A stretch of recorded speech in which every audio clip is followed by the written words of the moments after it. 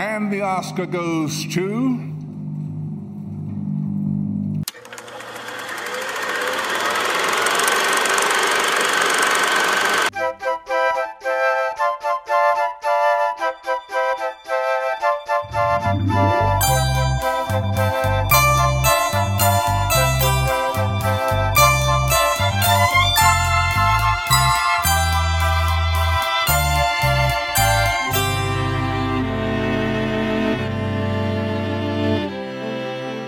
Hi, everybody. Welcome to Fansplainers. I'm Ian Boothby. And I'm David Dedrick. And we are joined today by filmmaker, film fan, film friend, Vicky Van. Hi, Vicky. Hello. Thank you for joining us here at Hell Kitty Studios. Thank you for inviting me to Hell Kitty Studios. So, have you listened to our show ever before? Every one of them. Oh, is that right? Yeah. Oh, thank you very much. That's nice. So then you know, I'll just explain to the listeners then what the idea is. Just one thing, just so you know, we actually have to stop paying you to listen to the show every week or every time. So I have to take the... There you go. Yeah, we just do not have the budget. Unless you Patreon subscribers step up That's right. and give us enough money for Vicky.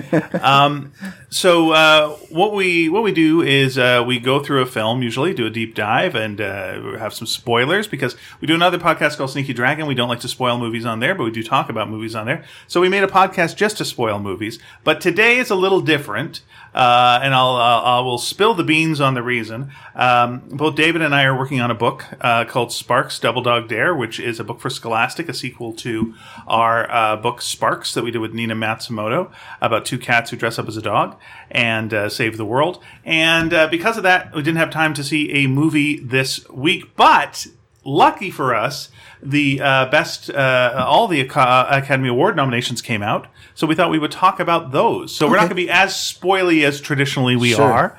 But we will also be directing you quite often to old episodes of the show, because we have covered many of these movies on previous episodes of the show. So yeah, that's what we're going to do. Let me just start off by saying, are the Academy Awards a big deal to you, Vicky?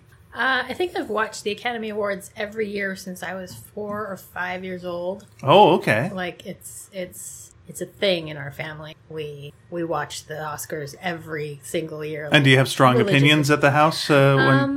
It's more of like a ritual to watch. Like you either do a drinking game or you just So sit your there parents and would yell do a at the drinking TV. game with you when you were kids? No. Were you about 4 or 5? I got into high school and I started watching with my friends. Take a shot of milk. Yeah. Some hot chocolate. Yeah, it's a big deal every year. As I get older, I understand more about the industry side of it, and that it is basically an industry award, as in who's spending the most money. And Does it take away the magic a bit? A little bit, but you start to see trends, and working in film industry, you start to understand a little bit more about how they make the sausage, and yeah, it's still a big deal though. Like I still watch it. I don't think I've missed one ever since 1980. I'm trying to think if I've missed an Academy Awards. Are you a regular Academy Award watcher? No, I don't. I've never watched them. I mean, Never? I've seen little bits of them, but it was not until we became friends with the Fines who make it into like an evening where Snowden family. Yeah, where where they have dinner and they'll watch the Oscars, and that seemed more fun. Yeah, they used to do it in an odd way where they'd actually get nominated and go. And they've done that now 4 times. Well, they have, which just feels like, okay, we get it. Yeah. It's easy to get nominated. That's the lesson we've learned. Right? And they won one once, be like, look at this, we got an award. Yeah, for sure. So we do go to their place, we hold their Academy Awards. That made it more interesting to me, but mostly I could care less. Yeah, to me, what it is it's a good way of finding out about movies I haven't seen and checking out movies. Friends of mine who are Canadian filmmakers were part of a union where they could see any Academy Award nominated film for free. And so, no, even if it was just like best makeup or best sound editing, they just go up to the movie folks and go like, "Hey, let me in. I'm a union guy." And they'd go, "What?" And they'd never know what this was. And they're like, "No, you got to let me in." I'm like, "Well, all right, fine, get in there, you." And so they'd go and see movies. And I also thought that was pretty cool. That you could see everything. Yeah, that's pretty good. But any award show is really just an ad for the movies themselves. Sure. Best Picture is not Best Picture. Chicago wasn't the best movie that year when Chicago won for Best Picture. What was the best movie that year? It was weird. It was actually Chicago 2, the sequel that came out the same year. It was a much superior much better movie. film. Okay. Yeah. I didn't know really that. filled in the blanks that Chicago left bare. Sure. Like, why is everyone singing? Yeah. Yeah. I don't know. But I'm sure there was a better movie than Chicago. It just happened to be the one that year. It was a brave opinion. I just thought I'd ask what year. Or the year Lord of the Rings won. You know, I'm sure there was another movie that was better than Lord of the Rings. What film did you like better the year that Lord of the Rings won? It was the Hobbit. No one likes that movie. No. And also the Hobbit didn't come out the same year as Lord of the Rings. So I thought we would go through the different movies and see what our opinions are and thoughts. And again, if you've got different opinions or thoughts, please write to us at sneakyd@sneakydragon.com or go to our website, sneakydragon.com, and write them immediately as soon as you're angry when we say things and go no! Please live email this. Yes. Make notes and notations. Yes. I do enjoy this part of the Oscars, to be honest with you. There's a very good book by, I think the writer's name is Michael Gilbert, which is like the entire history of the Oscars from the very first films to win in 1927, I believe, which were Wings and Sunset. They had two best of pictures that year because they had one for silence. That was just when people used to look up into the sky and they saw some birds flying through the No, it must have been. sunset. Sorry, like, it must we're have been giving 29. the awards to this sky. That's wrong. It must have been 1929. 26. I thought it was 1929. Because Wings was that 26? I don't remember, but Ian's looking it up. Yeah. But Cheating. yeah, I Should think rely entirely on our the first vast one. storehouse. 1927. There we go. You were right the first time. Yeah, Sunset and Wings. But there we go. I was But Sunset second guessing came myself. out kind of way before. I think it was almost. When did Sunset come out? A Tale of Two Humans. The Murnau film. I believe that they were just giving. If it wasn't that year, they were giving it as an award for excellence in. Okay. Are you talking Sunrise? A Tale of... sorry, Sunrise. Yeah, Sunrise. Sorry. You, Yeah, you went to Sunrise. Sunset. You just like... Sorry. I think I said again, it. you were talking about the sequel. I said it Talking first. about the 1927. Yeah, No, 1927. that's completely wrong. Okay. Just edit that out. Yeah, there you go. Nope, In not no way, at all. in no way, shape, or form. The first, you were right. The best, the best picture, first one was Wings, 1927 silent movie. It told the story of two pilots in love with the same woman, Wow. and that Crazy. woman was Myrna Loy? No. I don't know who it was. Oh. Well, you're the one with the computer in front of him. I do, but I can't look up everything instantly. That's not how things work with Okay. computers. They should ask the question with the answer prepared. But what was the first Academy Award ever awarded for? There wasn't an award for Best Picture first. It was Best Actor, and and of course, there's no way you would get. I don't this. know. I don't really. No. Emil Jannings, Emil Jannings. Okay, sure. and for his leading roles in two movies. You got it for two movies: The Way of Old Flesh and The Last Command. Well, Interesting. they made movies once a week back then. Yes. Yes. Yeah. When you look at the filmography for actors in that time period, there's like an incredible number of movies in Yeah. there. Yeah. And someone like Jannings, of course, those people were very lucky because their accent didn't impact on their film career. Mm-hmm. You know, whereas when sound came, it was much harder for them to get like he couldn't play like a sheriff anymore, or like those sort of bit parts wouldn't come your way. But anyway, So here was one of the most awkward moments of the Academy Awards. Not as awkward as La La Land winning and then not winning. Yeah, Oh boy, La La Land, Moonlight. what a nightmare! Oh my gosh, the chills! I still get chills from that. So it was in 1933, and Will Rogers was Yes. presenting the award. Okay. Opened the envelope and said, "Come up and get it, Frank." And two Franks showed up. Oh, no. What were who were the two Franks that showed up? Frank Capra? I'm thinking Frank That's Capra, one, yeah, and Frank Borzage, Frank Lloyd. Frank Frank Lloyd. Lloyd. Oh, Frank Lloyd and Frank Capra, but in fact, it was Frank Lloyd. I was going to say it wouldn't be Wow. Capra. Wouldn't be Capra. Yeah. Wow. So, nice job, Will Rogers. Yeah, way to go. Never met a host I didn't like until you. And there There's no host this year. And let me just say this sorry. tag on it. Yeah. Capra called the journey back to his chair the longest, saddest, most shattering walk in my life. I wished I could have crawled under the rug like a miserable worm. When I slumped in my chair, I felt like one. All my friends at the table were crying. With laughter. And that's what the Oscars are all about. Yeah. So just multiply that by 100, and that was La La Land. Well, for someone like Capra who worked for a cheap studio, which is like a kind of a down at heel studio that didn't spend a lot of money, which is Columbia. It would have been so surprising to him that he would get a win because that kind of studio didn't have the money to push and pay for the publicity to get the actors or directors and stuff attention. So yeah, it's the same with today. That it's the Oscars are very much about how much money the film has behind it. Yeah, like not everyone's going to spend $10 million to get like Shakespeare in Love Oscar nomination or Oscar wins. So, but it still comes down to people just voting. But like the amount on advertising and for consideration awards and that kind of stuff.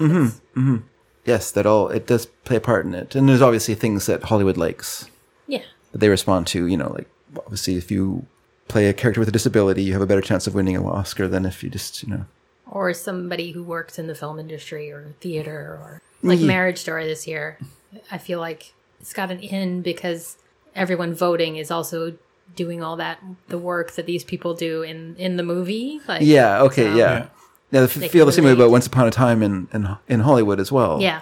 That's a movie that would be very dear to the hearts of people because it's a celebration and appreciation also of a sort of overlooked, and I imagine a lot of people who are in the Academy feel like they've been overlooked by advances in Hollywood. And this movie is very much about people who are kind of being left behind by industry that doesn't stop. Doesn't stop and stay where you are. It carries on. It has. I saw like Almost Famous won like a while back, right? Like I don't think it won Best Picture, did it? I'm not sure. But I just remember like how much critics loved Almost Famous, and because to me it was like, well, this is the movie about you. This is all about someone who's not actually in the industry, but they're just to the side of the industry, and everyone goes, "We love you. It's great having you around." It's like, this is the dream of. I'm sorry. No, please. I bet they won a Golden Globe because that's the Critics Award. That is quite possible. It's foreign critics, though, isn't it? Unfortunately, there is no way. Yes, it is foreign critics, and there is no way of knowing what any movie has ever won. That's fine. Nope. Doesn't matter. Yeah. So anyway, I think we've guessed because I don't actually know what the nominations are for. I have not seen these yet. It did win. Sorry, it won the Academy Award for Best Original Screenplay, and I just assumed you meant best picture. Some BAFTAs and stuff, but BAFTAs. Yeah, come on, have a sensible name like the Oscar, named after Oscar the Grouch. Most people don't know that, but it was actually true. Exactly. All right, we're going to go through Best Pictures and see what y'all thought. Okay. Ford v. Ferrari. This is the first V movie since Batman v Superman. I thought this one was a little bit better than that. I like this movie a lot. So. Okay, what did you like about it? Well, it has cars in it, for one thing, and I'm a huge fan of cars. So did Batman. I'm not a big Superman. fan of Ford cars, but my wife is a big fan of Ford cars. In high school, she was a member of the Mustang Club because she drove a Mustang car. And so you were a member of the Mustang Club, if you wanted to be. And so she was. And so, I really, it's just one of those sort of star movies where you get to see two stars be very stars. So which we don't really get that much anymore. It's not like big star movies anymore. So this felt like an older film from a different time. Where it's just, let's celebrate actors being actors. But also, I thought it was a very good story. I thought the ending was, if I was doing my own personal cut of this film, I would end it when the race ends in the film, like after Le Mans when they're walking away. We don't want to. I don't want to spoil it, but I would just end it before it got to that. Why don't we want to spoil it? This is a spoiler show, but anyway. No, because we're doing such a variety of movies. We can't expect people to have seen all of them. Sure. So I think the movie ends a little bit badly it just feels like. Ends on a down note. It ends on a down note that you don't really need in a film like that because you end earlier on a not totally happy note. Yeah. There's enough of an edge to it. Yeah. That's like that's great. That's how you end it. But it's enough of there you go. It had an edge to it, but also had this fact that it feels like the character played by Christian Bale, grew a little bit through his experiences and is able to like take this disappointment, and I don't want to say what was disappointing, but takes this disappointment in his stride and looks on the good side of what their experience together. And it's kind of like, you gave me what I wanted. This is what I wanted, and I had this great chance. And the driving scenes are very good in it. I think, there are some kind of cornier elements of it. I feel like there was some parts of it that his son, the driver's son, is still alive, so he had to approve he had to have approval over the portrayal of his father in the movie. And so you do get a certain element of his sort of hero worship of his dad, which would come about, but I can't really say how, what happens, but would be a part of the life. But it felt inconsistent, though, the way they portrayed him as the Christian Bale character, because he's a real hothead who's like throwing stuff, and it seems like, oh, this guy's dangerous. Any other movie, you start off with a guy throwing a wrench through something, and oh, this guy, he's going to lose his temper later, even worse. But he just becomes basically perfect dad after that, and he's just like, he was a bit of a grump. He has a little fist fight with Matt Damon, but it's adorable, like they're two boys. Boys will be boys. To the point where the wife comes and just sets up a chair and just like, what's she gonna do? They really horribly injured each other. No, they didn't. It's just okay. Just like they didn't commit to what they set up to me. And you're right, I felt there was corniness to like the villains. The villains were very bwahaha villains, looking down and like, but it's true. That's fine. It's true. It's like, so I don't feel like if they people give them a side thing as well. Give your villain a little side thing, but the villain was just have being a cat in his hands or something. Yeah, well, sure. Give him some kind of reasoning that isn't just I want to screw over this other person. They do give him a reason for why he wants to screw him over, which is that he put down the Mustang, which made Lisa really mad. No, that Christian Bale character insults a Mustang, and that was this guy's baby, and so that's where he got the I don't know if that's enough for that's enough stuff that they put him through. Apparently it was. Right? No, I also really love racing movies, and I don't know how. I haven't seen a racing movie in recent history that portrayed racing as boring as this was for me. Oh, really? Oh. I really liked Rush, the Ron Howard movie, because the racing scenes really had you on the edge of your seat. Okay. And, literally, there were people, when I watched it in the theaters, people were like, I noticed when people would lean forward and be like, okay, is it going to make it? Oh, is he going to make it? It has that feeling, whereas this had, just cinematography-wise, just the way they filmed a lot of the racing just came across as very bland to me. And the wife character really bothered me that in one scene she is telling her husband that he would be insufferable if he wasn't racing. And then the next time you see her in a major scene, she is yelling at him for wanting to go back into racing. It was really this jarring kind of character moment. That's when you have a character who is just behaving as the plot needs her to. Yeah. Yeah. Who is the contrasting point of view at this scene? Yeah. The wife again. But wait a second. She could have been a really interesting. They made some effort to put her in the film, and they just could have worked on that kind of character arc a little bit, because you don't know, there's no reason behind her changing her mind 180 degrees from and the son is just a hero worshiper through the whole thing, and but just that's what you are when you're like 9. I understand, but you need like one moment then in the film where like maybe he sees like the father like smash something, or he's taken it back, or you want one beat where like he's got to win him back a little bit, or you got to have a little bit of contrast. I can't say why that's portrayed that way, but I think I know why. Okay. But I can't say why. I'll say it later. Very good. But I would be spoiling the film to say why I think that's the case. So you would recommend for people that want a good racing movie, Rush instead, or? I really liked Rush. How about like something like a Le Mans, like the old Le time? Mans, if you really like racing or Steve I think it's kind of a boring movie myself. It's very quiet, and there's no dialogue for like a good 20 minutes. And I think that's why Le Mans is a boring race, and that's why the race scenes are kind of boring, because it's not like a race where you're like when you see at the beginning of the film, when you see Matt Damon racing in Le Mans, that's I thought was very exciting, because you got a real sense of the danger of it. But if the weather's good and you're just racing. Like there's no real like it's more like a marathon than it is a dash. Yeah. So Le Mans, the movie Le Mans from the 60s, I think 60s or early 70s. Yep. They did all sorts of just innovative camera work to get the shots that they got for that film. Sure. Like, it was the first time they had car-mounted cameras that were outside, like the passenger door near the... Because Steve McQueen wanted you to know he was driving. Yeah, that and he wanted to show what it feels like, you know? And they just kept going back to the same shots, like it just shot variety-wise. It just started to get repetitive. And there are too many movies about racing out there for you to kind of drop the ball when it comes to showing it on film, I think. So for me, I wasn't a huge fan of the movie. I was a little bit bored by the end, and I didn't like the female character. So I enjoyed it. Okay. I was a bit bored by it as well, and I found the ending. Oh boy! Yeah. All right. Next film up. Yeah, I don't know if it's worthy of a best picture of the year. Okay. Award. No. Next film up is one I unfortunately have not seen, and I think it's just sheerly for length. Is the Irish? Well, not sheerly for length. I'll get into it. The Irishman. Martin Scorsese directed, of course. Robert De Niro as starring. I do plan to watch it. I just have, as you know, my schedule's been really packed for the last half a year. With actual mafia stuff. With actual mafia stuff that I need to do. And I know you don't like gangster films very much, but I'm a bit of a fan of the genre.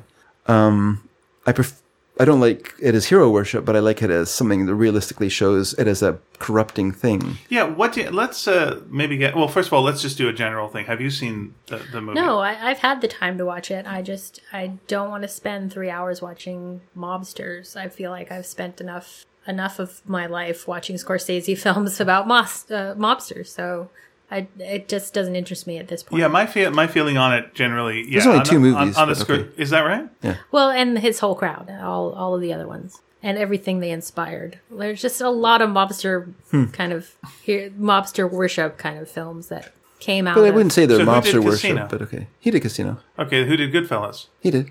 Okay, so that's three of them. Yeah, but Okay. The Irishman, yeah. With The Irishman. All right, so we got three. Yeah. All right, it's more than... I'm just saying, it's like there's not like a ton of... I mean, he's done a lot of movies, so... My favorite No, he had done a lot of good stuff. my favorite mobster movie is Married to the Mob, so this didn't really look like something that was made for me.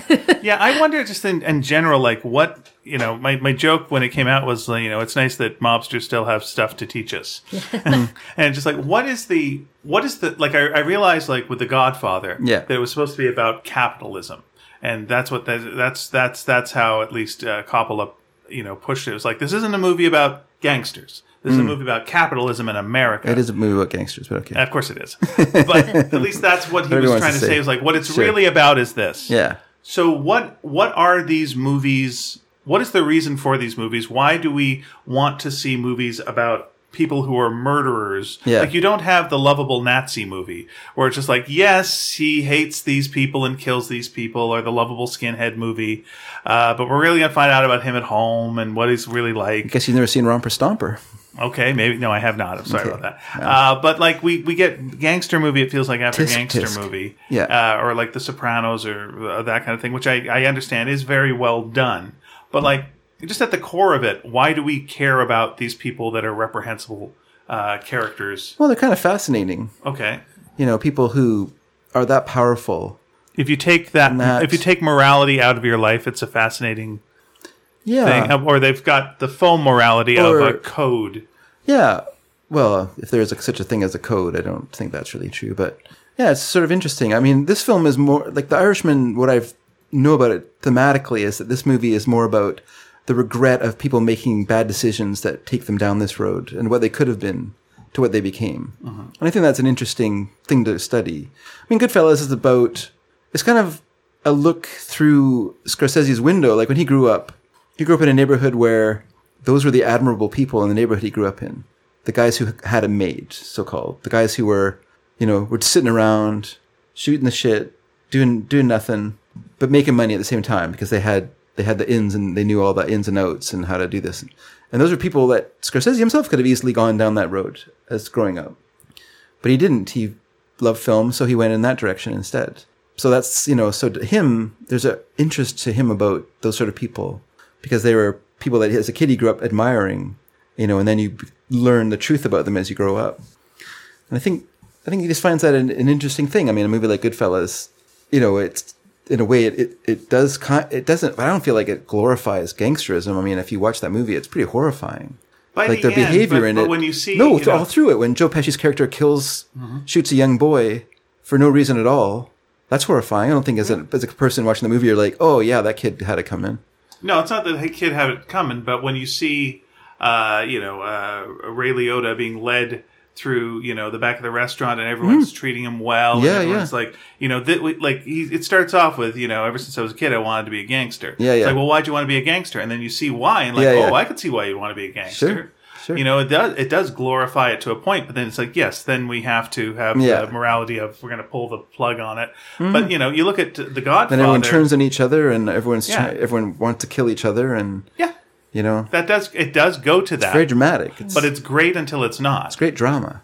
I think we've been fascinated with anti-heroes since the beginning of film. The beginning of history. Yeah. And mobsters are kind of on the edge of that spectrum of anti-hero protagonists that we can relate to.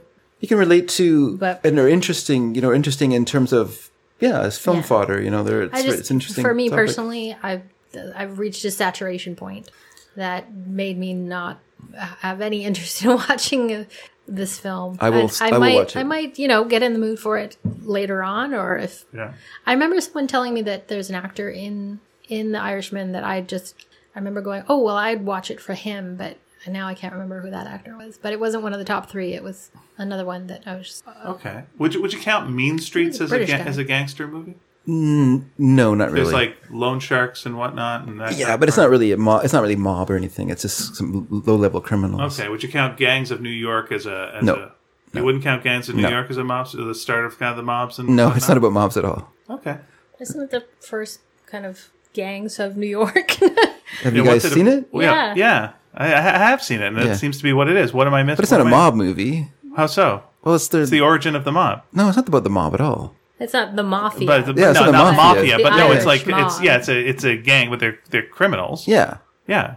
I So guess. it's basically a mob of criminals. Yes, Okay, you're right. sure. It's not specifically the mafia. Yeah, that's what I thought we were talking about, like It's the same gangster kind of movies. like anti-hero, character. I thought we were talking about gangster movies when you were talking about mob movies. I feel like Gangs of New York is a gangster movie. I would take the title as that. Yeah. It's a gangster movie. Okay, yay, it's all about the mob. win. It's all about the mob. Proto gangsters. All right, the early mafia. Let us know what you think, and we will at some point watch The Irishman and see what's not Sure, what's not. Next film up is Jojo Rabbit. Oh, I got nominated. That's good. Yeah, which is my favorite film of the year. So I'll just start. I'll start with that. There's no Irishman, but. And saying that as someone who does see again, this is the flip. I know people that didn't want to see this because they thought it was making light of Hitler. It's just like Hitler's not really a joking matter. This is really serious. But I think this shows that there's some topics are it's never too soon. That's the thing. It's like I always feel like there are some topics that are so serious that you've got to joke about them, that you've got to take the piss out of them as what Schindler's Mel List Brooks needed. style. And bit more laughter. You thought more laughter? Yeah, it needed more laughter. Okay. Yeah. I was laughing pretty consistently. During Schindler's List? Oh, Schindler's List? Oh, were you saying Schindler's List? Yes, well, I mean, not all of the Where's list this was funny. I mean, middle of the list, you're kind of getting, I get it. And by the end of it, I'm like, I want a twist. Yeah. Okay, well, I didn't hear you saying Schindler's List, so now I feel like a real asshole. Sorry. I feel like a real Frank Capra, and I'm going to just go back to my seat like a little worm. Sorry, I didn't hear that. Jojo Rabbit is a very, very good film. I'd be very pleased if that won Best Picture of the Year, for sure. Yeah, and I think if other movies split the vote, it has a small chance. Yeah. But it's also nominated for, I think, Best Adapted Screenplay, and it's a Fox movie, right? So there's not going to be a lot of support behind it, unfortunately, because Fox is defunct as a studio. So the marketing department and everything won't be working really for this movie. There's no one. That's sad. What's that? That's sad. It's true, but there's no Fox, so there's no one who's behind this movie. There's no producers. What does the fox say? Nothing. Yeah, the fox anymore. Yeah. By the way, this is one of the films that we have gone over on Fansplainers. So if you want to hear us do a deep dive spoiling it, go check out our past episode at sneakydragon.com. It was a treat then talking about it. Taika Waititi feels like he takes movies that shouldn't work and makes them work. There's what we do in the shadows shouldn't work. That's Interview with a Vampire but done comedy wise. Do I want to watch that for 90 minutes? Apparently I do. Yeah. Apparently I do. Thor, another. Okay, well, saw Thor 2. Don't know if I want to see Thor 3. Oh, apparently I do. Okay, There we are. Yeah, he's got a good take on things and balances things out well, and good solid ending as well. It's got a mix of the surreal and tugging at your heart. Yeah. If you did this even the slightest bit wrong, it would be so tasteless that it would just ruin everything. Yeah. No, it's a very good film. I mean, it does have humor in it, but it also has incredibly dramatic moments as well, and moments of fear. Like it's a well-made film. It really works. And they use comedians to be scary, which I always think is a good idea. What's the fellow's name who's the head of the Gestapo? Stephen Merchant. Stephen Merchant. Yeah. Is and even Rebel Wilson has like a scene near the end where you're like, oh. Yeah. Yeah, no, I adored this movie right from the beginning of with the Beatles music and Yes. Over the historical footage to the Rilke quote right at the end. It was just, you could see they were being really careful with the comedy. Everything's very, very intentional, and but no, it was really beautifully done and deserves all the accolades it's getting. I know Taika Waititi's next project is Akira, which might be overreaching, maybe. Yeah, I think that one has been put on hold for a while. Yeah, because it's because was that a Fox one as well? I'm not sure, but I'd be curious because all the films Taika Waititi has would you done, be a curious? Would you describe yourself as that?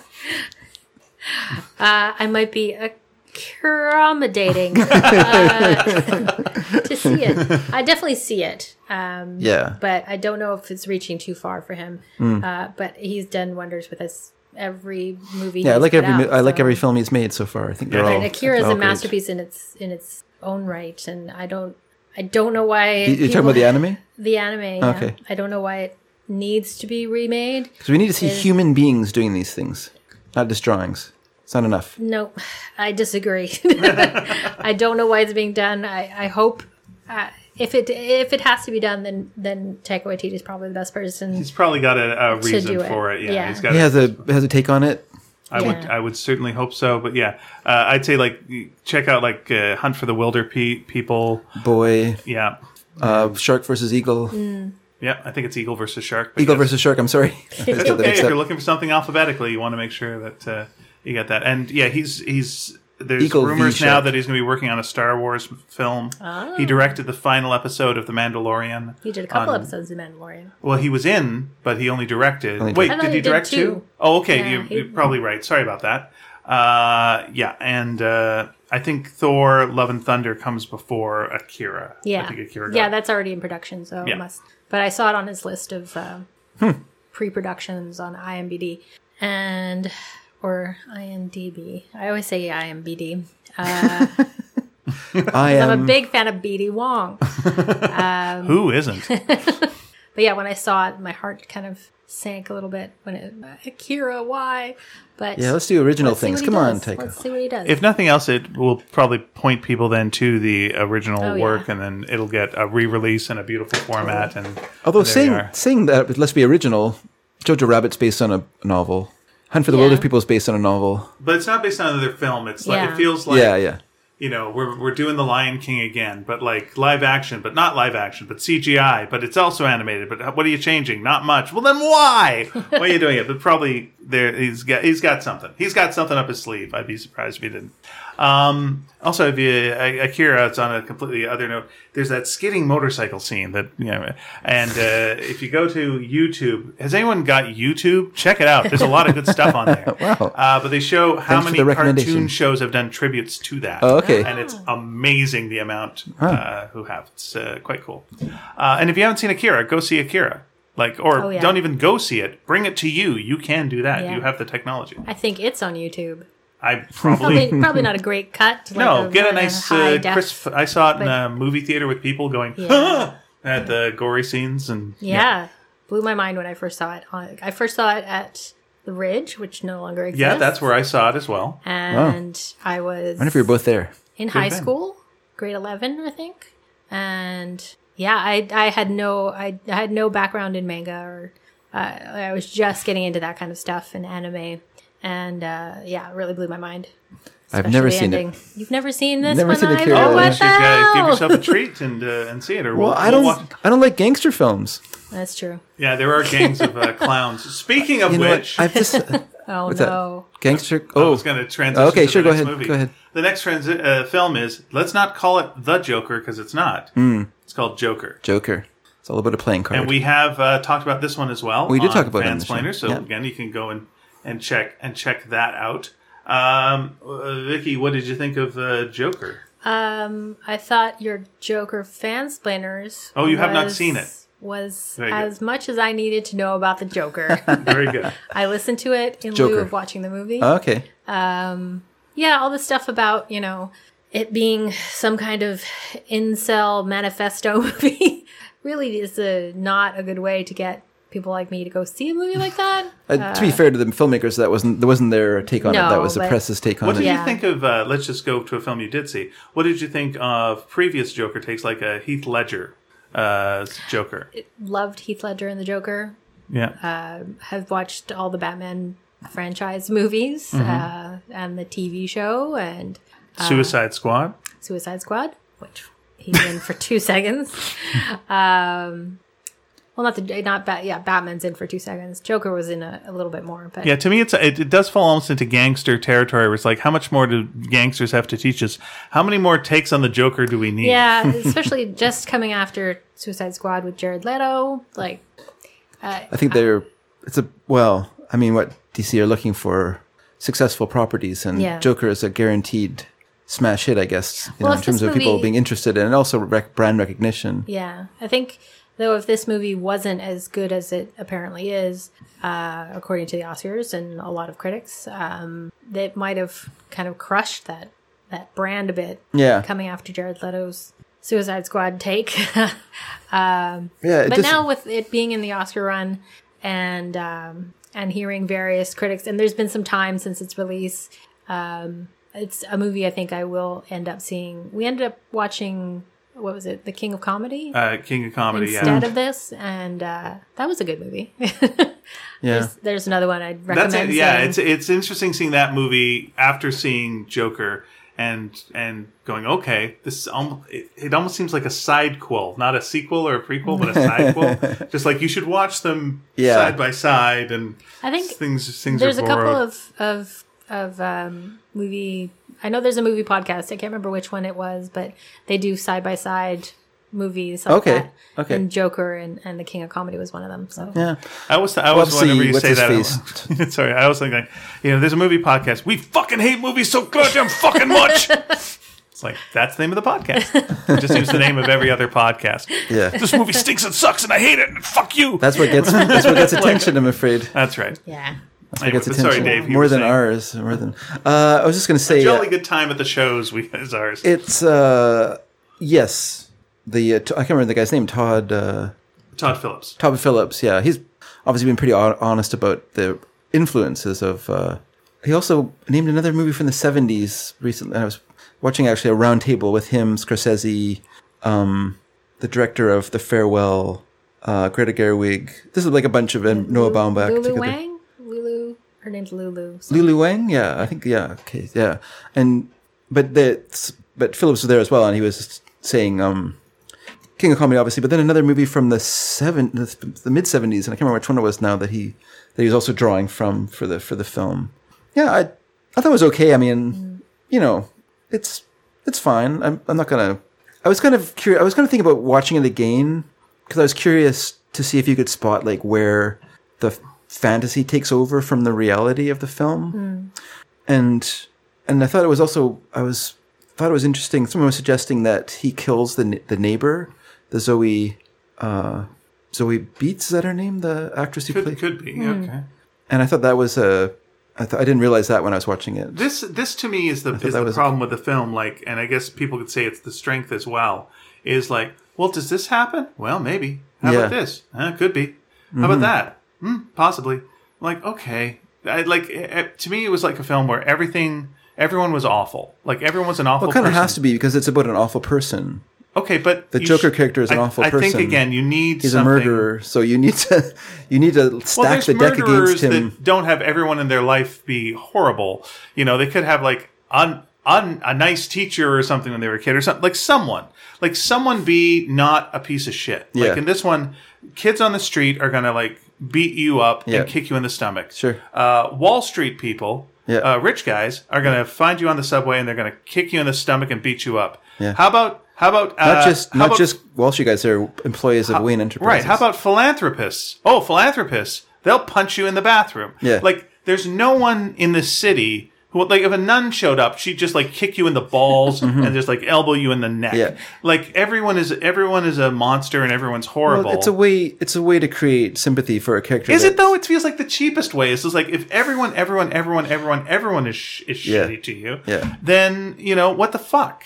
You know, you've got to like give a break or have release the tension at least a little bit. But it's like, no, it's like tension.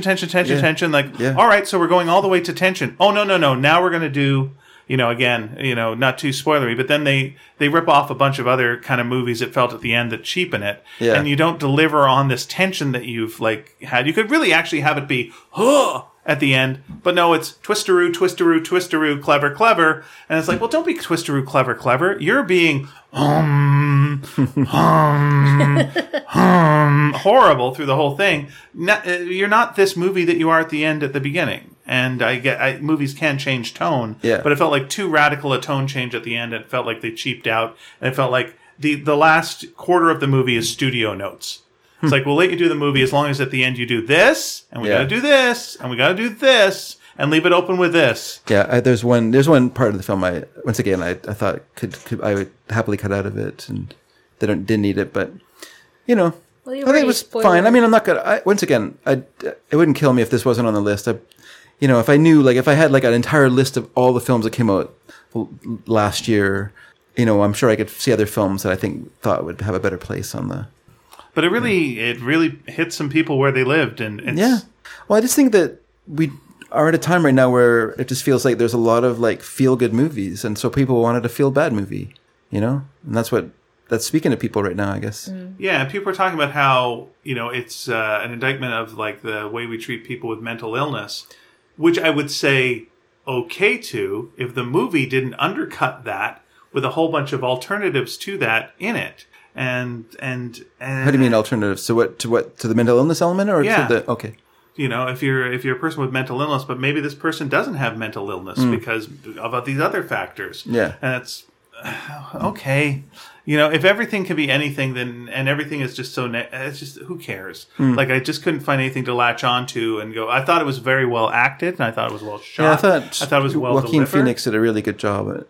Yeah, and I thought the cinematography was also really good. Like I really enjoyed the look of the film, and I like how it changes as you're watching the movie. It gets the cinematography kind of heats up, so it gets more and more orange as the film moves on, and and I thought, I mean, it's about a horrible person. That's what you went into. You're going to see a movie about a person who's a villain. So I wasn't expecting a laugh. It would be very strange to now have two Oscar wins for someone playing the Joker. That'd be kind of a strange thing because Heath Ledger won one posthumously for playing the Joker. Yeah, okay. It's our new Hamlet or Richard III or something. Maybe it's time to move on and make that Catwoman movie better this time, or the Penguin. Let's really get deep into Bane. Yeah, but I guess obviously the Joker speaks to people. The Joker speaks to people in a way. He's a character of absolute freedom. And there's nothing that holds him from doing what he wants. And the fact that he wants to do stuff that's terrible is obviously bad. But there's something about that character that people enjoy. They enjoy that aspect of him that's anarchic and crazy, and that's what Harley Quinn appeals to people too. And no two Jokers are alike. That's also kind of fun too. I think that's, and I am enjoying this new DC trend of just kind of doing whatever. Apparently, it did take once again, because of this interview, I'm kind of up this roundtable thing where Philip says it took them like 2 years to convince DC to do this. They weren't like that keen on the idea of doing a movie like this of the Joker, but apparently throwing some stuff against the wall and seeing what sticks, it stuck. And on the side, side thing, yeah, you're right. They do have the Harley Quinn movie coming out, the Birds of Prey movie, and then there's going to be the Suicide Squad movie, and they got a Harley cartoon that's dropping F-bombs and taking names. There's something kind of fun about anti-heroes, and I mean, you want anti-heroes to be heroic in as anti-heroes, to be truly admirable, obviously, but that's what it's part of our human nature, I guess, is the. We have to embrace the duality of our characters. We can't just only concentrate on one part of ourselves. I refuse to embrace my duality. Yeah, I know. All right. Moving on to the next movie, Sure. We have one I know you have not seen yet, David. Yeah. Little Women. Little Women. Oh, Have you seen it? Did you see it? I saw it. Yeah, we both. I can't see it. I've been forbidden by Louise from seeing it until I read the books. Our friend Louise. Why won't Louise let you see it? She insists that I read the book first, and I think that's right. I do feel bad that I have never read the book, so and it's probably sitting at home in my bookshelves, so I need to pick it up and read it, and then I'll go see this movie. Because I'm a big fan of Greta Gerwig, who for me came to my attention in the Whit Stillman film Damsels in Distress. I missed her Mumblecore beginnings, but one of my all-time favorite films, top 10 movies, is Frances Ha, the movie she wrote and was directed by her. I don't know if he's her husband or her partner, Noah Baumbach, the director. Okay. I just love that movie so much. I think, and I really enjoyed her Lady Bird, the movie that she wrote and directed. So I am more than prepared to enjoy this film. I think you will as well when you do. As I say, I don't want to spoil the book. I want to read the book and then I'll see the movie. Very good. Have you seen any other versions of Little Women before this? I saw I think a long time ago, I saw the Katharine Hepburn version. Okay. And I've seen the Winona Ryder version several times. Wow. If it's on TV, I'll watch it. It's a delightful little film. I know there's more than those 2 or 3. There's adaptations. There certainly are. There are. Yeah. Are you looking them up? I am. It's looking a popular. Them up, but there's so many that it's actually choking the computer. Oh no. That there's so many. That's popular. So we got adaptation. The very first version was in 1918. Wow. And it was Little Women. Yeah, that's right. Silent American film, starring Dorothy Bernard as Jo. Then we went to 1933. This is your Katharine Hepburn one you're talking about. Katharine. And then we're going to move on to 1949. That's the Elizabeth Taylor one with Peter Lawford. I've seen bits of that. I know, but I haven't seen the whole thing. Yeah, that was just playing on the movie channel. Then we're going to go to 1994. I have a friend who is in that one, and that is your Winona Ryder one. And then we're there to 2019. There was also did Masterpiece Theater do? Yeah, Masterpiece. Yeah, there was a television one recently. That's absolutely right. And there's been some animated versions as well. It looks like there is an anime version from 1981. Well, no one likes something better than a property they don't have to pay for. That's anyone can do it. What did you think of this version? I really liked it. At first, I was a little bit conflicted about it because the timeline, the way they structured the movie, you spend a good last quarter of the movie just sobbing, which is always fun.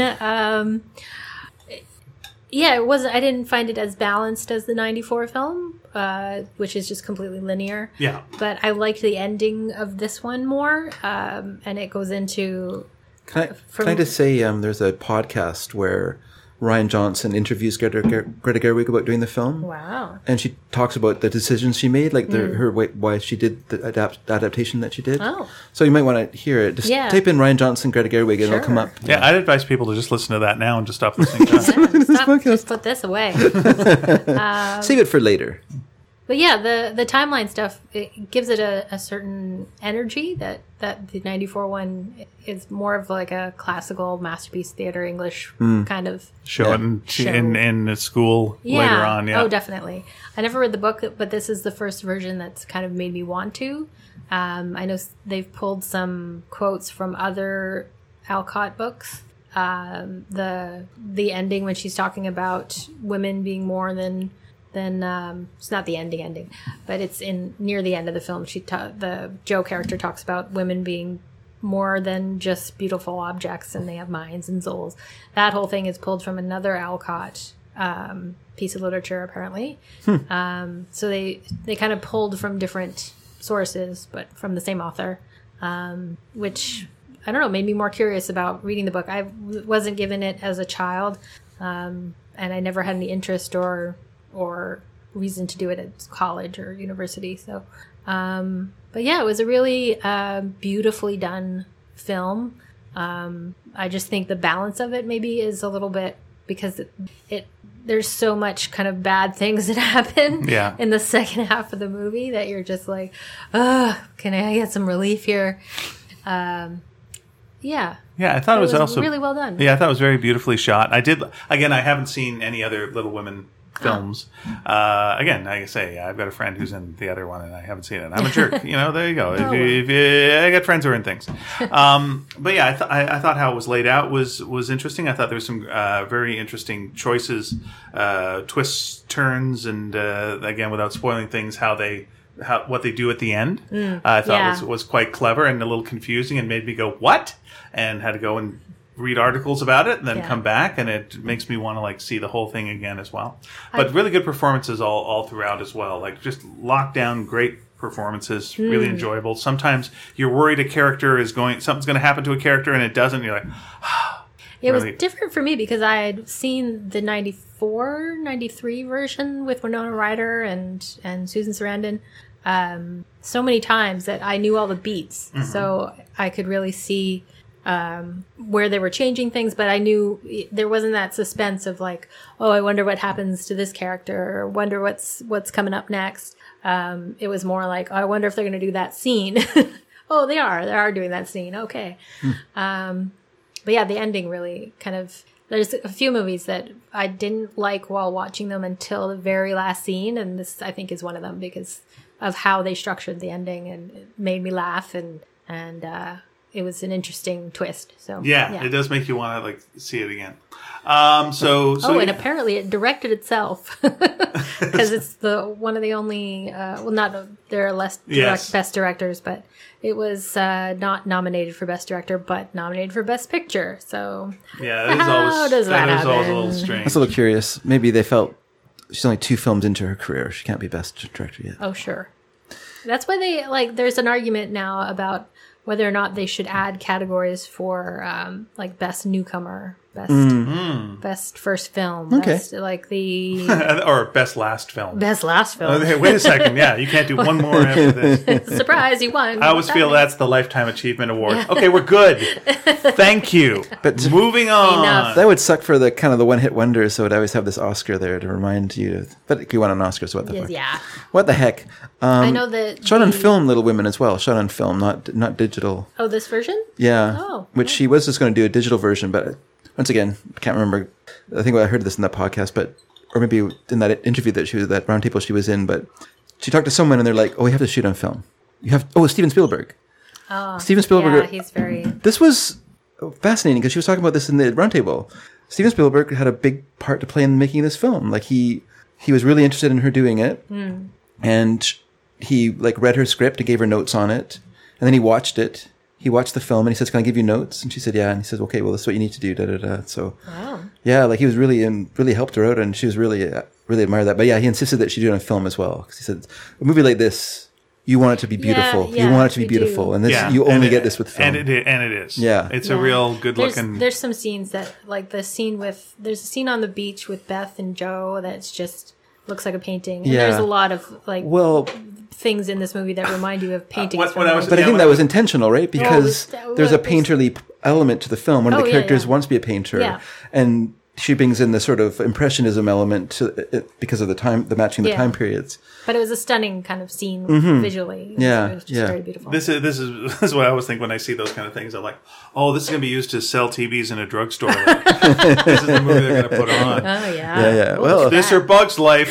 both really show off the colors. Well, the reason they use Bug's Life is because on the old LED TVs, nothing looked good on them except for A Bug's Life. animation. Yeah. They tried Ants. Didn't look as good. No, Ants isn't as good a movie. All right.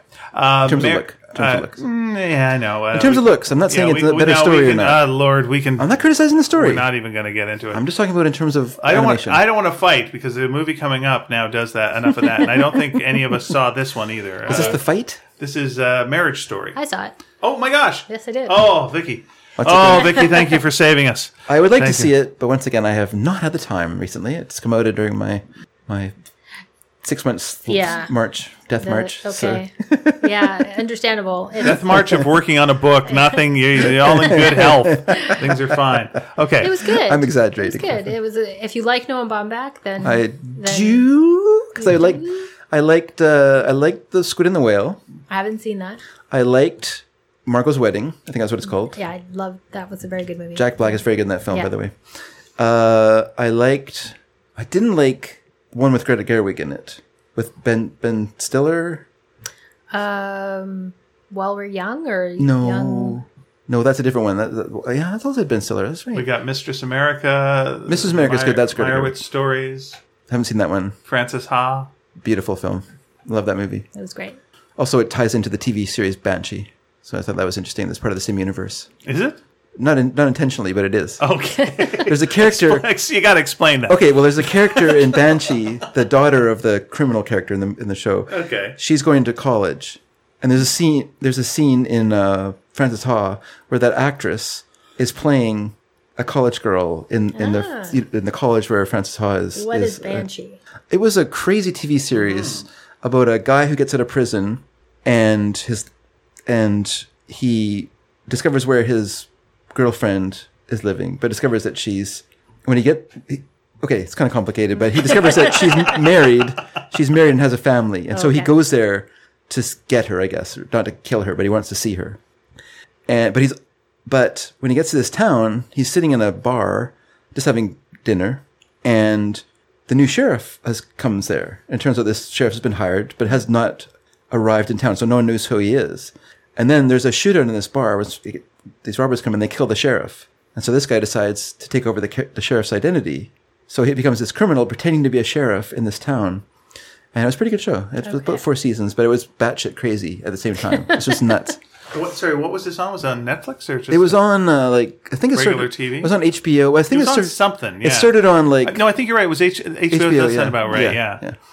It's crazy, but it's good. Okay. The guy who plays Homelander in The Boys played the sheriff in the show. Okay. And then that's why I was shocked to discover he's a New Zealand actor. Now, when you guys were talking about Noah Baumbach, I know you were listing all the movies. Something in Love. That was what it was called, right? But you didn't list Madagascar 3, Europe's Most Wanted, which he co-wrote. But he co-wrote a movie that you love. He co-wrote one of your favorite films. Yeah, Madagascar 3, Europe's Most Wanted. We just talked about that. The Life Aquatic he co-wrote. Yeah, and he's also in it. Is he in it? Yes, he is. Oh, I didn't know that. He's a handsome fellow. Who does he play? He plays Philip. Okay. And I don't know who Philip is, but he is Philippe. Probably one of the... Or Philippe. Yeah, he's Philippe. Yeah. Aquanauts. Probably one of the Aquanauts. Could very well be. Okay, but you're the only one who's seen this movie, so yeah. So you like it with it. What do you think? Is it Kramer versus Kramer? Is it I haven't seen Kramer versus Kramer. Alien versus Predator? What is it? Yeah, very Ford much. versus Ferrari. What are we? Ford v Ferrari. It's the story of a divorce. Like, to me, I was like, why do I want to see that? Why? I know it's sell me on it. It's a hard sell. I don't know if you like Noah Baumbach movies. It's that kind of moments of sorrow intermixed with awkward comedy and ironic. That's true. Yeah. Joie de vivre. He does bring that. Yeah, he does bring that to his I like films. awkward comedy. Yeah. All right, you're getting me. There's this great scene where he gets served. Scarlett Johansson can't serve divorce papers because she's the other party. Yeah. So she gets her sister to do it, who is played by I can't remember her name. Marielle Weaver or something. Weaver. She was in that Netflix show about the Marriott Weaver. What was she in? Sorry, Netflix show? Weaver, yeah. The Netflix show Unbelievable. Oh, I've not seen it. The one about the rape. Yes. Where she plays one of the cops. Her. Oh, yeah. Is she so in Booksmart then? No. Oh, that's a different one. No, she's the detective. She's the detective. Oh, okay. Okay, sorry. And she's great. She just gets one little scene in this, and she's hilarious because she's got to like try to like she's an actress and she's just like, okay, what's my motivation and all this stuff. So there are bits of comedy and a lot of fighting. Yeah, because life isn't just always bad, but even when you're going through like bad periods, there's moments of lightness too. And some dark humor. It's a very good story. It has two really good actors in the center of the film as well. They both deserve their award nominations. Okay. They both do stellar jobs, but it suffers a bit from, just upper middle class white people problems. Just those are problems too. Yeah, they're problems too, but I have no problem with that. I like Whit Stillman films. About 100 years watching movies about upper middle class white people. Keep them coming, folks. Keep them coming. They're I like them all. They're very specific Noah Baumbach, East Coast intellectual artists kind of vibe. And so that rubs some people the wrong way, and they're snobs. They're okay. The people that rubs the wrong way are snobs. They're reverse snobs, or they're still reverse snobs. snobs. Yeah, still but snobs. It's a good movie. I recommend it. I mean, if you can enjoy, sorry to bother you, you can also enjoy. If you're if you're going through a divorce at the time, maybe don't watch this movie. But would it cause divorce? I don't want to get a divorce. Maybe. Okay. I'll have to watch it. Perhaps if one of you loved it and one of you didn't love it. Yeah, it goes in depth into like the way people spend their energies in a relationship and yeah, it sounds really who interesting. Gets the spotlight and who doesn't. And I'm in. Again, this is the good bit about Academy Awards. It's like I would not have really watched that, and now I'm like, especially after hearing you talk about it, I'll probably watch it. Probably going to see Irishman. I'm going to see really this. long. It also has like there's spots in it where it could have ended, and you're like, okay, that's great, and then it just keeps going, and you're like, Adam Driver does do a really great. He has to sing a song right near the end, and he's got a voice. It's interesting. Who knew Kylo Ren had a voice? Does he use the Force at any point? Probably through the whole thing. You just don't know. Does she use any Black Widow powers? Probably again. Okay, all the time. I don't see if you have them, why not use them? Then, guys, we're gonna go to the next movie, and we're gonna go back in time. Oh no! Back in time. The year was 1917. On the radio, it was static mostly, but a couple of stations. 1969. 1969? Oh, I don't know. Which movie are we talking about? I just said 1917. I said the year was 1917. 1917 was nominated? Yes. Yeah. It won a Golden Globe. What the heck? It just came out. It opened January 10th in Canada. Golden Globe for Best Picture. Really? Yeah. Interesting. I want to see it. I want to see weirdest it. things that I've never fully understood being an Oscar watcher for my entire life. Yeah. Why there are movies that are nominated before they come out. Before they come out, in that year. That's weird. It's strange. Do they play just like in one or two theaters? If they play in one or two theaters, I guess. I think they probably do. If they make it into the window run, and then. But if you know you're going, like, there's certain movies that the studios know they're going to push for an Oscar, and are those big, high. Oh, what do you call it? High concept? Not high concept, but big money award. Oh, I see what you mean. Yeah. Award-winning, meritorious, deserving, whatever. Sorry, we're not helping you with your. I'm not too sure where you're going with this. You're right. By the way, yes, of course, it did win Best Motion Picture, but it also won for Best Director. Oh, Sam Mendes won for director. Well, but they come out for like, why put them in these small releases? Oh no, I know what word you're looking for, but I can't think of it either. Meritorious? No. It's like something esteem or something like that. Like, yeah, I know what you mean though. I know what you mean. Like the movies that are like they're top drawer films. Yes. Like, they know they mostly put out schlock. Super dramatic wahoos. Yeah. They know they mostly put out schlock. But this movie, this is the classy one, guys. This is the one. This is the one they really tried. Yeah. I know what you mean. If you guys can think of what the word it is, let us know. Maybe win a ticket to a movie. Give us a little call. Lines are open. 555-17-1917. Okay, but you haven't seen it? Speaking of time travel, I'm seeing it probably tomorrow, which doesn't help us at all. Yeah, I want to go see it. I want to go see it too. I wanted to talk Lisa into going to see it, so maybe I'll go see it tomorrow as well. It's I can't. I have to edit the show. Oh. No. The buzz about it has been amazing. It's the technical shots. Tell me what's happening. The technical shots. It's a one-shot movie. The whole movie is made to look like it's done in real time in one shot. Yeah, right. It's not done in one shot. Obviously. No. Neither is Rope, by the way. Neither is Birdman. Some of the really large set pieces where there's thousands of extras and probably hundreds of extras, and then some CGI extras. Yeah.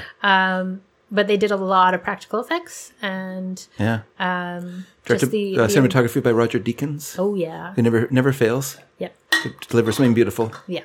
And apparently they developed an extra light camera just for this film. They talked to Aeroflex, and they had a camera in the works, so they sped up the process of it and developed this much lighter camera. Oh, wow. So they could do the Steadicam more easily for the film. The first time I was ever, this side note, given a Steadicam, I couldn't use it. It was so heavy. Mm-hmm. They've it's come a heavier long than you way. think. Yeah.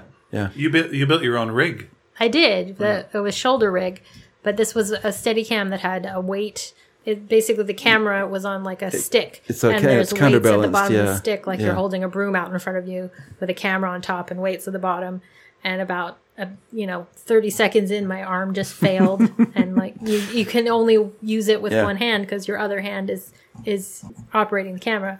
So I'm happy to hear anytime they've lightened the load for a camera. Yeah, and they have a different rig now because it looks like it's almost it circles the person. So I guess they've figured a way to balance a weight more again on your body as well as in your hand, so you're not having to. But yeah, it's really, when you think of the guy who had filmed The Shining, did all the Steadicam work for that. Yeah, he also did the Steadicam work for Rocky. Wow. And that's where Stanley Kubrick saw that shot and wondered how they did it.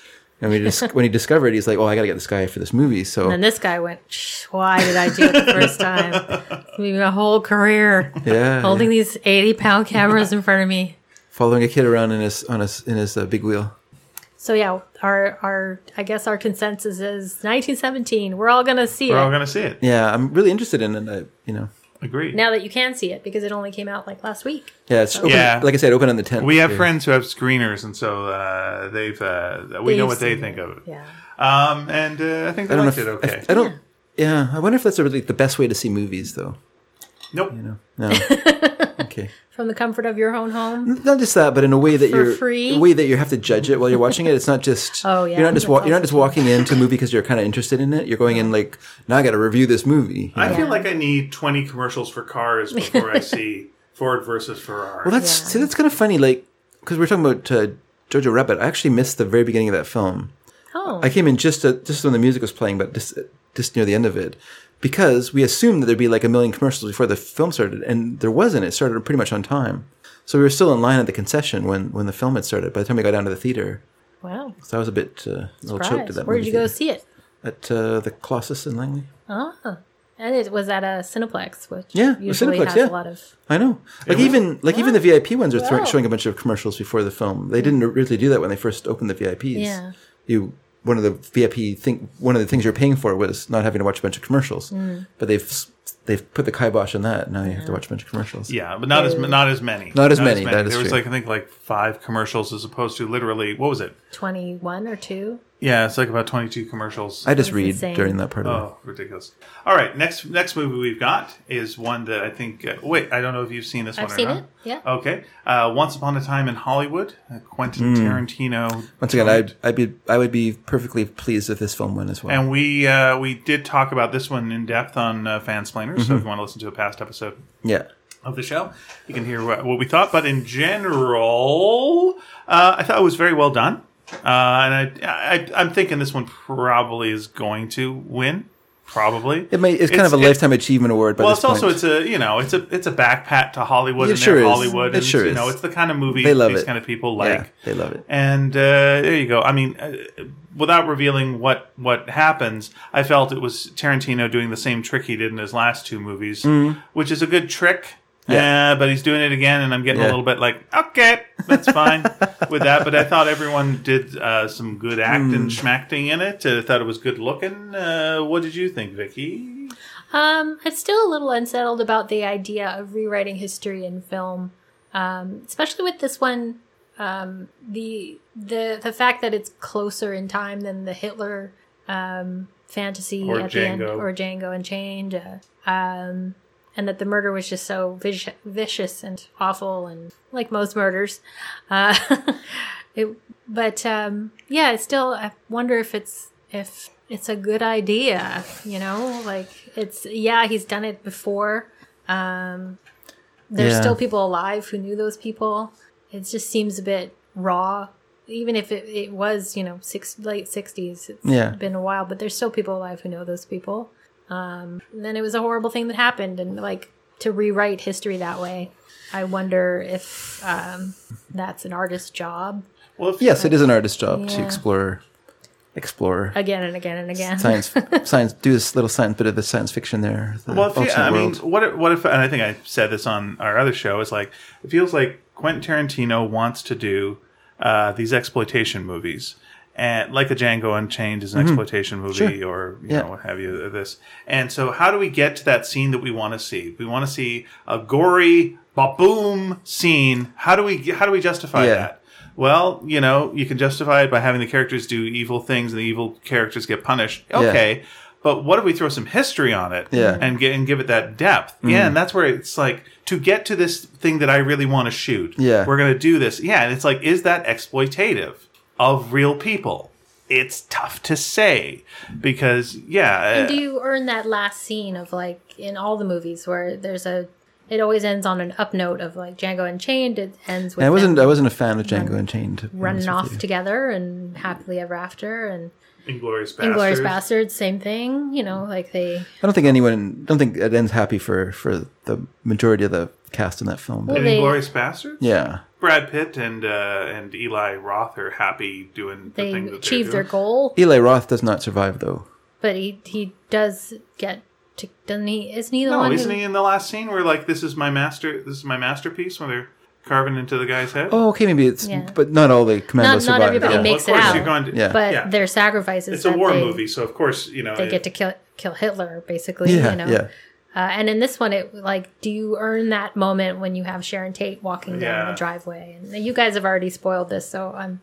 On the other one, this is a little spoilery, but that's okay. It's fine. But have you earned that scene where you have this woman who was just brutally murdered, and then have this alternate fantasy scene where she's fine and having a lovely life? And that is kind of nice, isn't it? In a way, it's isn't that kind of nice though? But is it? It's weird.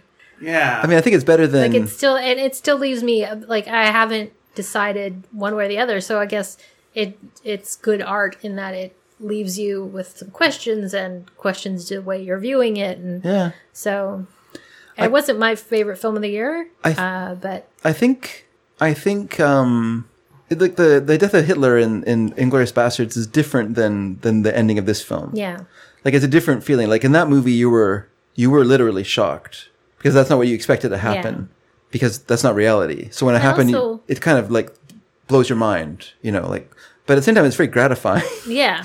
Because you're, But in the arc, what you want. In the arc of both of those stories, the bad guys, you have one in Django, you have slave owners. Yeah. In Inglourious Bastards, you have Hitler, who has already committed all these atrocities. Mm-hmm. And in this one, you have a bunch of hippies who haven't done anything yet. Yeah. They're on their way to, but They're on their way, and we all know. They're going to, Yeah. But in the arc of the story... Yeah. They haven't done anything, so it's strange to see the uber violence of their end at the end. It's killing Hitler before Hitler does anything Hitlery. Yeah. I was trying to think what's the next. It made me feel I really enjoyed it because for me, this is a little bit spoiler. If you haven't seen the movie, maybe go ahead 5 minutes. For me, the gratification of it was these people that did do something so terrible. They did kill a woman and her baby. Yeah, but within the world of the movie doesn't matter though because that's not what it's playing on, is it? It's playing on the reality of these people. I did see somebody tweeting that their parents went to see it and had no idea about the Tate murders, and they were just shocked, what the hell did I just see? Yeah, well, I had to look up the individual people because there's the one who leaves. I'm I wonder why they had them leave. Oh, because they ratted them out later, and so they don't deserve the same fate as they do. I was trying to think of... but it is gratifying. I don't know if you guys have read... I read The Family, the Ed Sanders book. No. Which is which he went into it... It's very interesting. He worked for the LA Free Press, I think it was called, the newspaper there.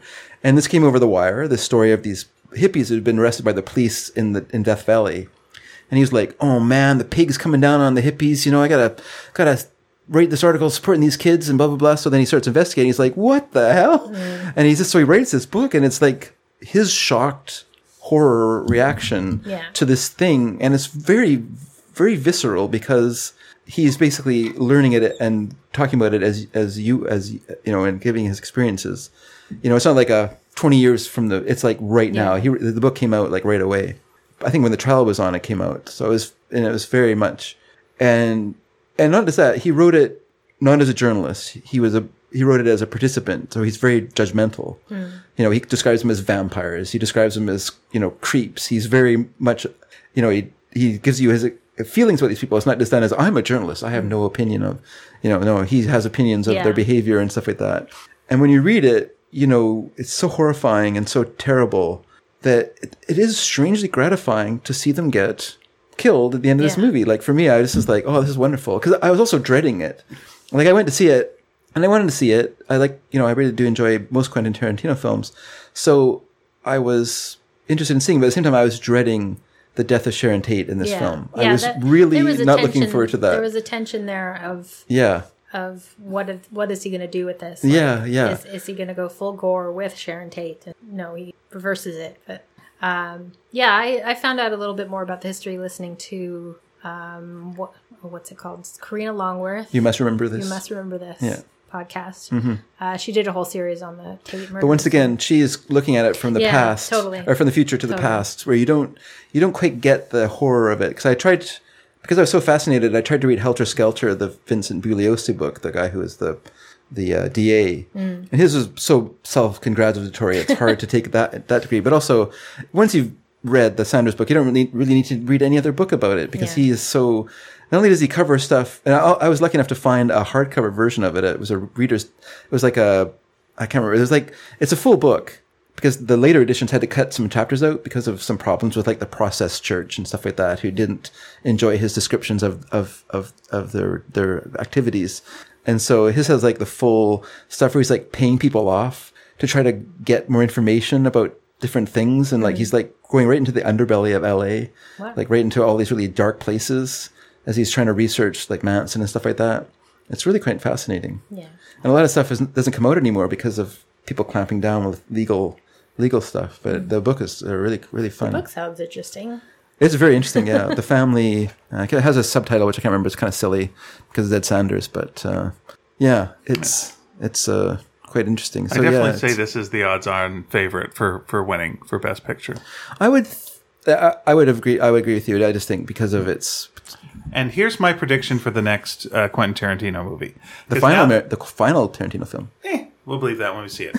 If not counting Star Trek, because he may do a Star Trek, he was saying. So if he's going to do this kind of movie again, what's the only thing that's available? Like a alternate history film? Here's the thing. And he's moving forward in time each time. Okay. So it's got to be closer now. So it's got to be something that we want to reverse the history on. Okay, I know what it is. The shuttle disaster.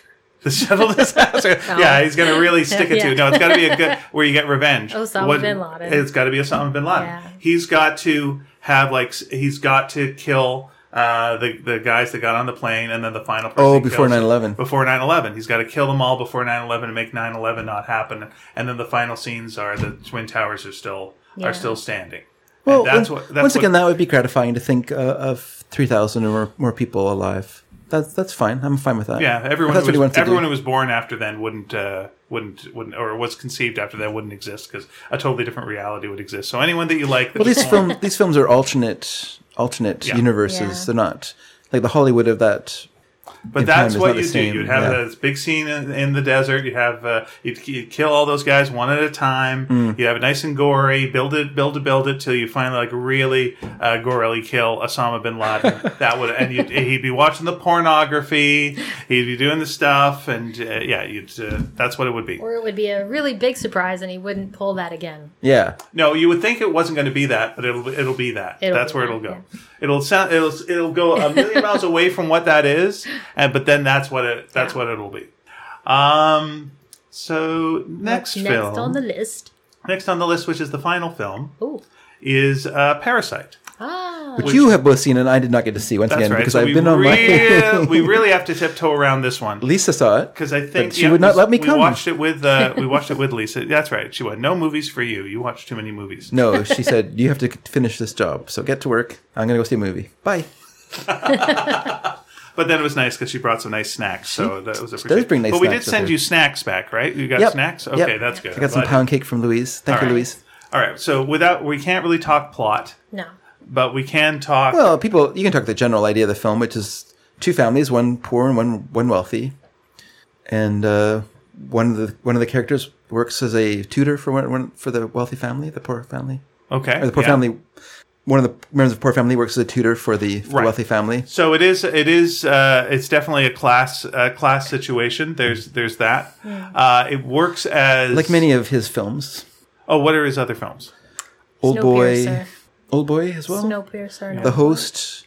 Okay. Something or other, Mr. Vengeance, which is another film with the very poor people trying to exploit a situation with wealthy people. I've seen Snowpiercer and the Host, and I really Snowpiercer is such a silly film. Yeah.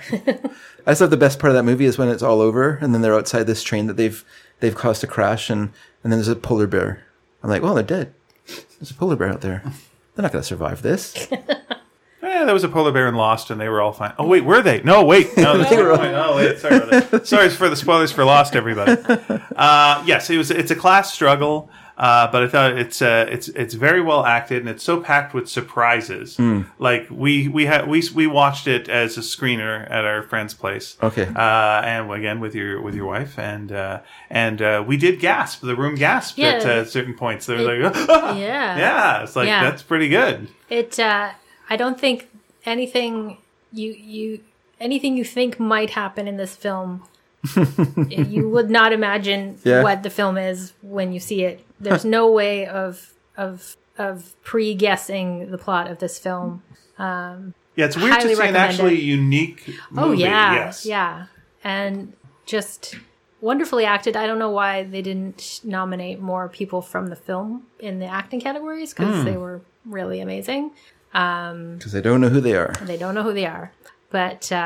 No, I would highly... If you haven't seen this movie, go out and see it. It's very interesting. Okja is a good film that he did as well. Oh, he did Okja. Yeah, and then Memories of a Murder is a film I love, which is a great movie with the actor who plays the poor father in this. He's in most of Ho's films. Yeah, he looked really familiar. I think. Yeah, he's in The Host, and have you seen The Host? That's another good film. Oh yeah, I saw it a couple years ago. Yeah, he's the main character in that as well, the father of the young girl, and I think he's also in. Oh, I should have... No Sympathy for Mr. Vengeance? I can't remember what that movie's called now. I haven't even heard of that one. It's part of his... well, maybe I'm wrong. Maybe he didn't do those films. Maybe he didn't do Old Boy. That's a different director. Anyway, he did do Memories... He did do Memories of a Murder, which is a really great film with this... It's a kind of like a plissé, but it has a great twist in about middle of the film. He's good at twists, that's for sure. Yeah, it's very good. I don't want to spoil that movie. I just think people should see Memories of a Murder. Yeah, everything from like production design of Parasite, the acting, the general plot is surprising and beautiful and well done. Okay. And is one of the actors in this an Old Boy? Is that where you're getting that confusion? Maybe. I don't know. Okay. I've not seen Old Boy. I meant to watch it a while ago because I wanted to see them. For a while I was watching Shudder. Via my daughter's boyfriend had a subscription. Oh, yeah. And so I was using his subscription to watch Shudder, which is, by the way, a really, really good streaming service. Like lots of variety on it for not that much, $5 a month, and tons of good movies. Yeah, I was looking up lots of good foreign films, and I was looking up a bunch of films on Amazon Prime, and it kept bumping me to Shudder. Yeah, because they were all movies that were on that. Yeah, no, it's a really good service. But anyway, so he gave up the subscription, so I didn't. But I started watching this trilogy of films with Old Boy is in the center of. It's like No Sympathy for Mr. Vengeance, then Old Boy, and then Lady Vengeance. There's this trilogy that he'd done, and I watched the first one. The same director? No, it's not. It turns out I mixed up. I think that's. But it is South Korean. It is South Korean, yeah. Okay. Yeah. And but anyway, Memories of a Murder. If you liked Parasite, you'll like that film too. It's a very good movie. Okay. And we would, highly recommend Parasite. Again, it's one of these films that you don't want to say anything about. That would be a delight if that won. That would be kind of great. It would be. Because you've got, right now, 1917 is one of the front runners, and so is Once Upon a Time in Hollywood.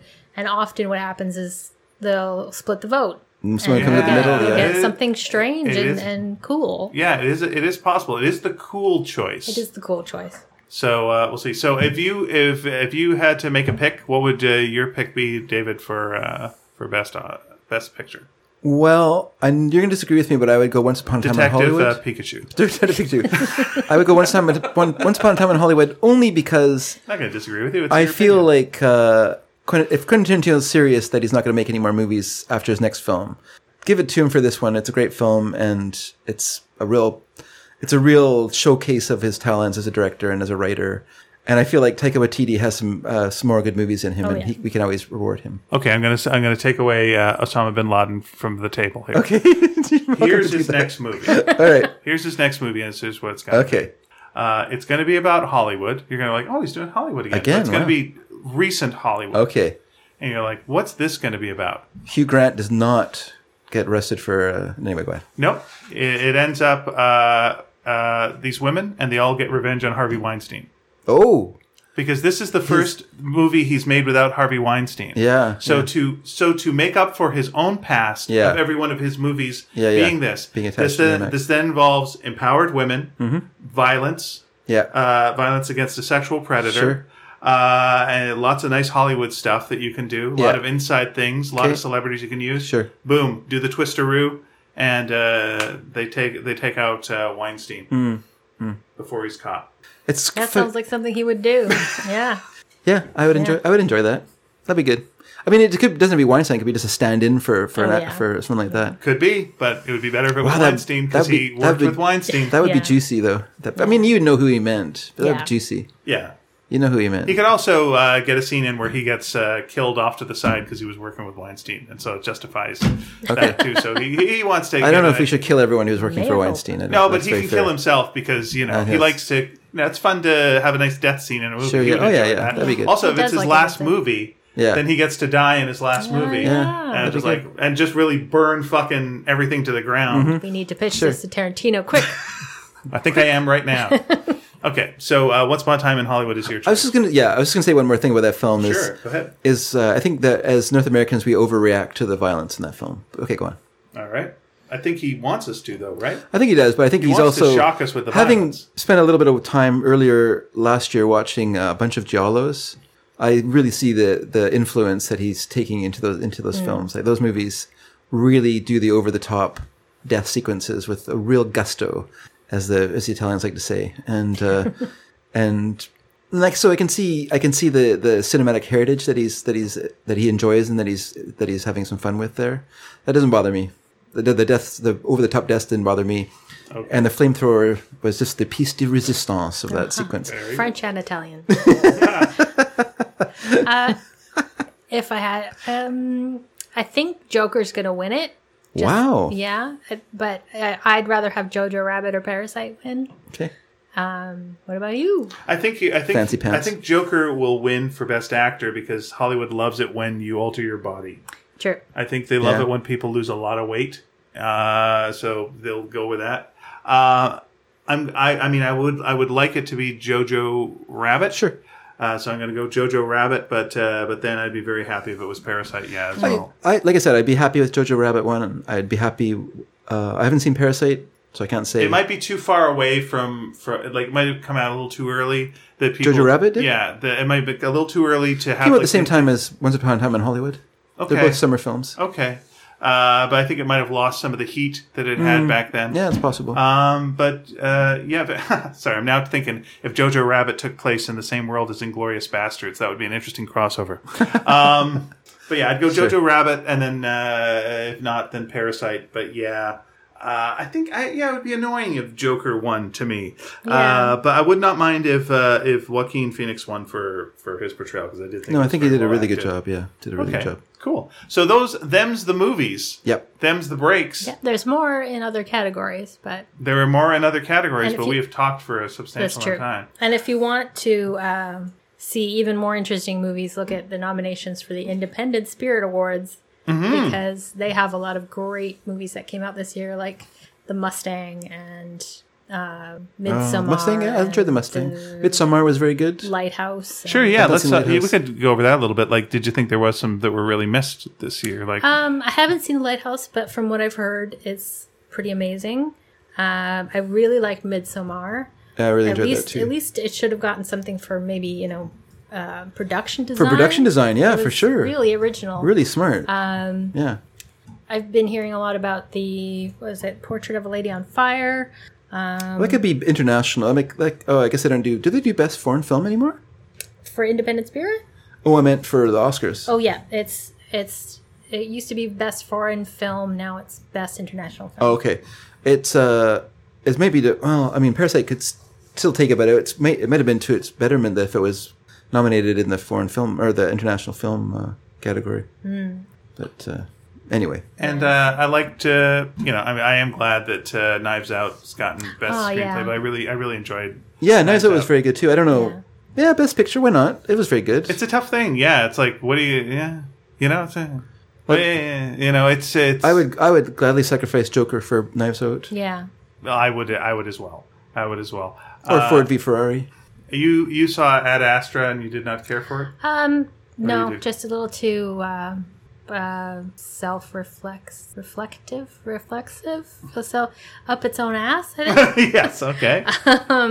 No, just another one of those like far too serious for its own good space stories. Yeah, one's popular. Man in space.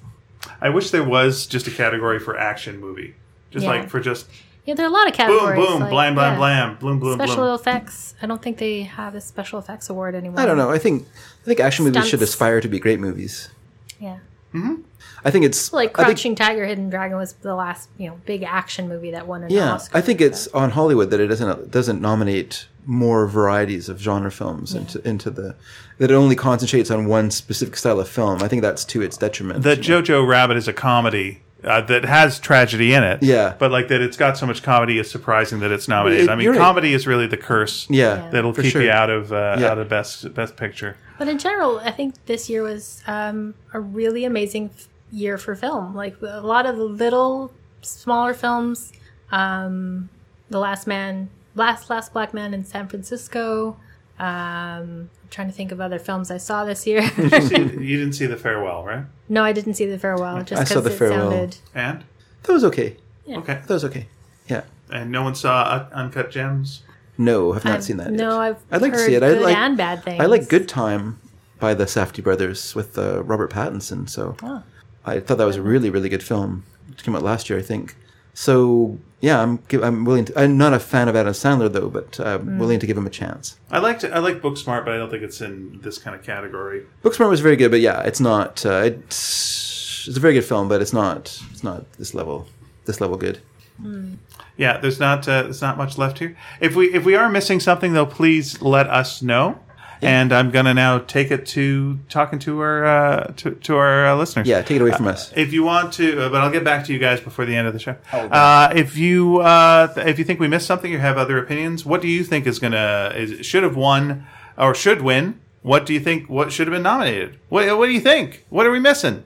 Let us know. We're at sneakydragon.com. That is the website, and that's where you find this podcast. Just post in our message space underneath the episode itself, or write us at sneakyd@sneakydragon.com, sneakyd@sneakydragon.com, and you could also go to sneaky_dragon on Twitter or sneakydragon.tumblr.com. Those are all the alternatives.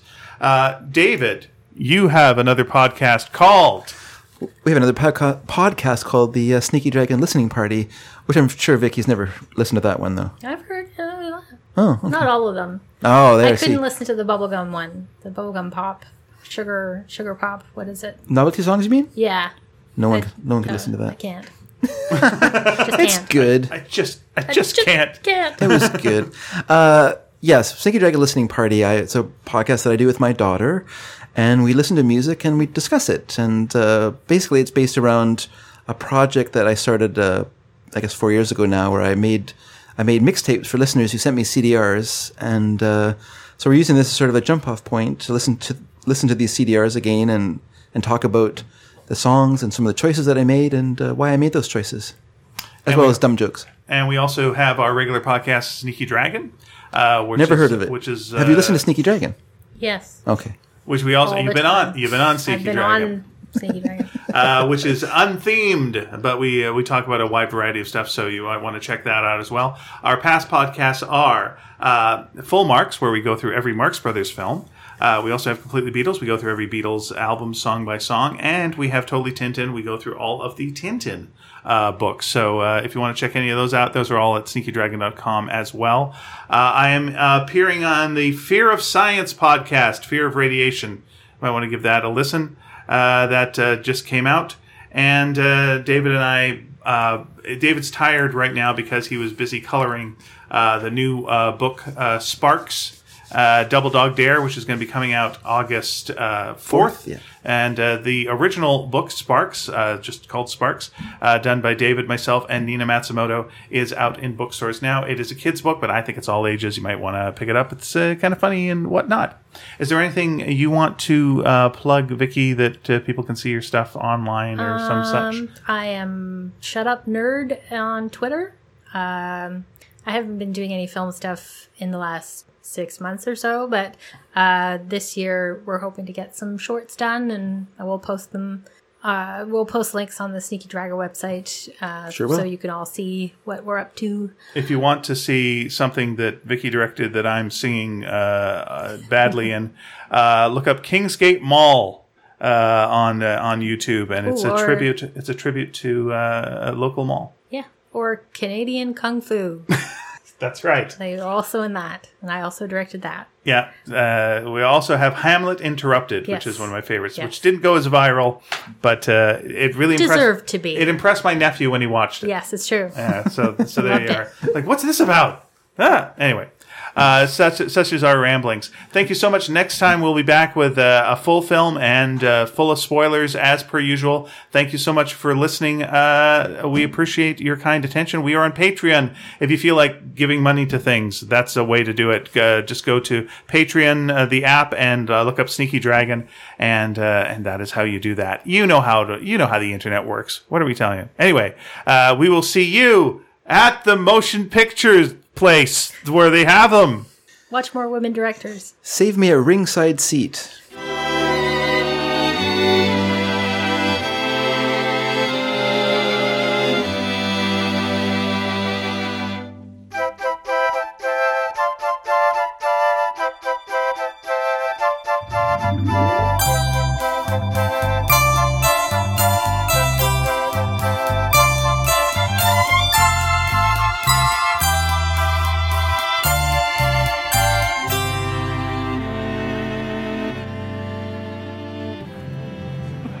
The Academy Award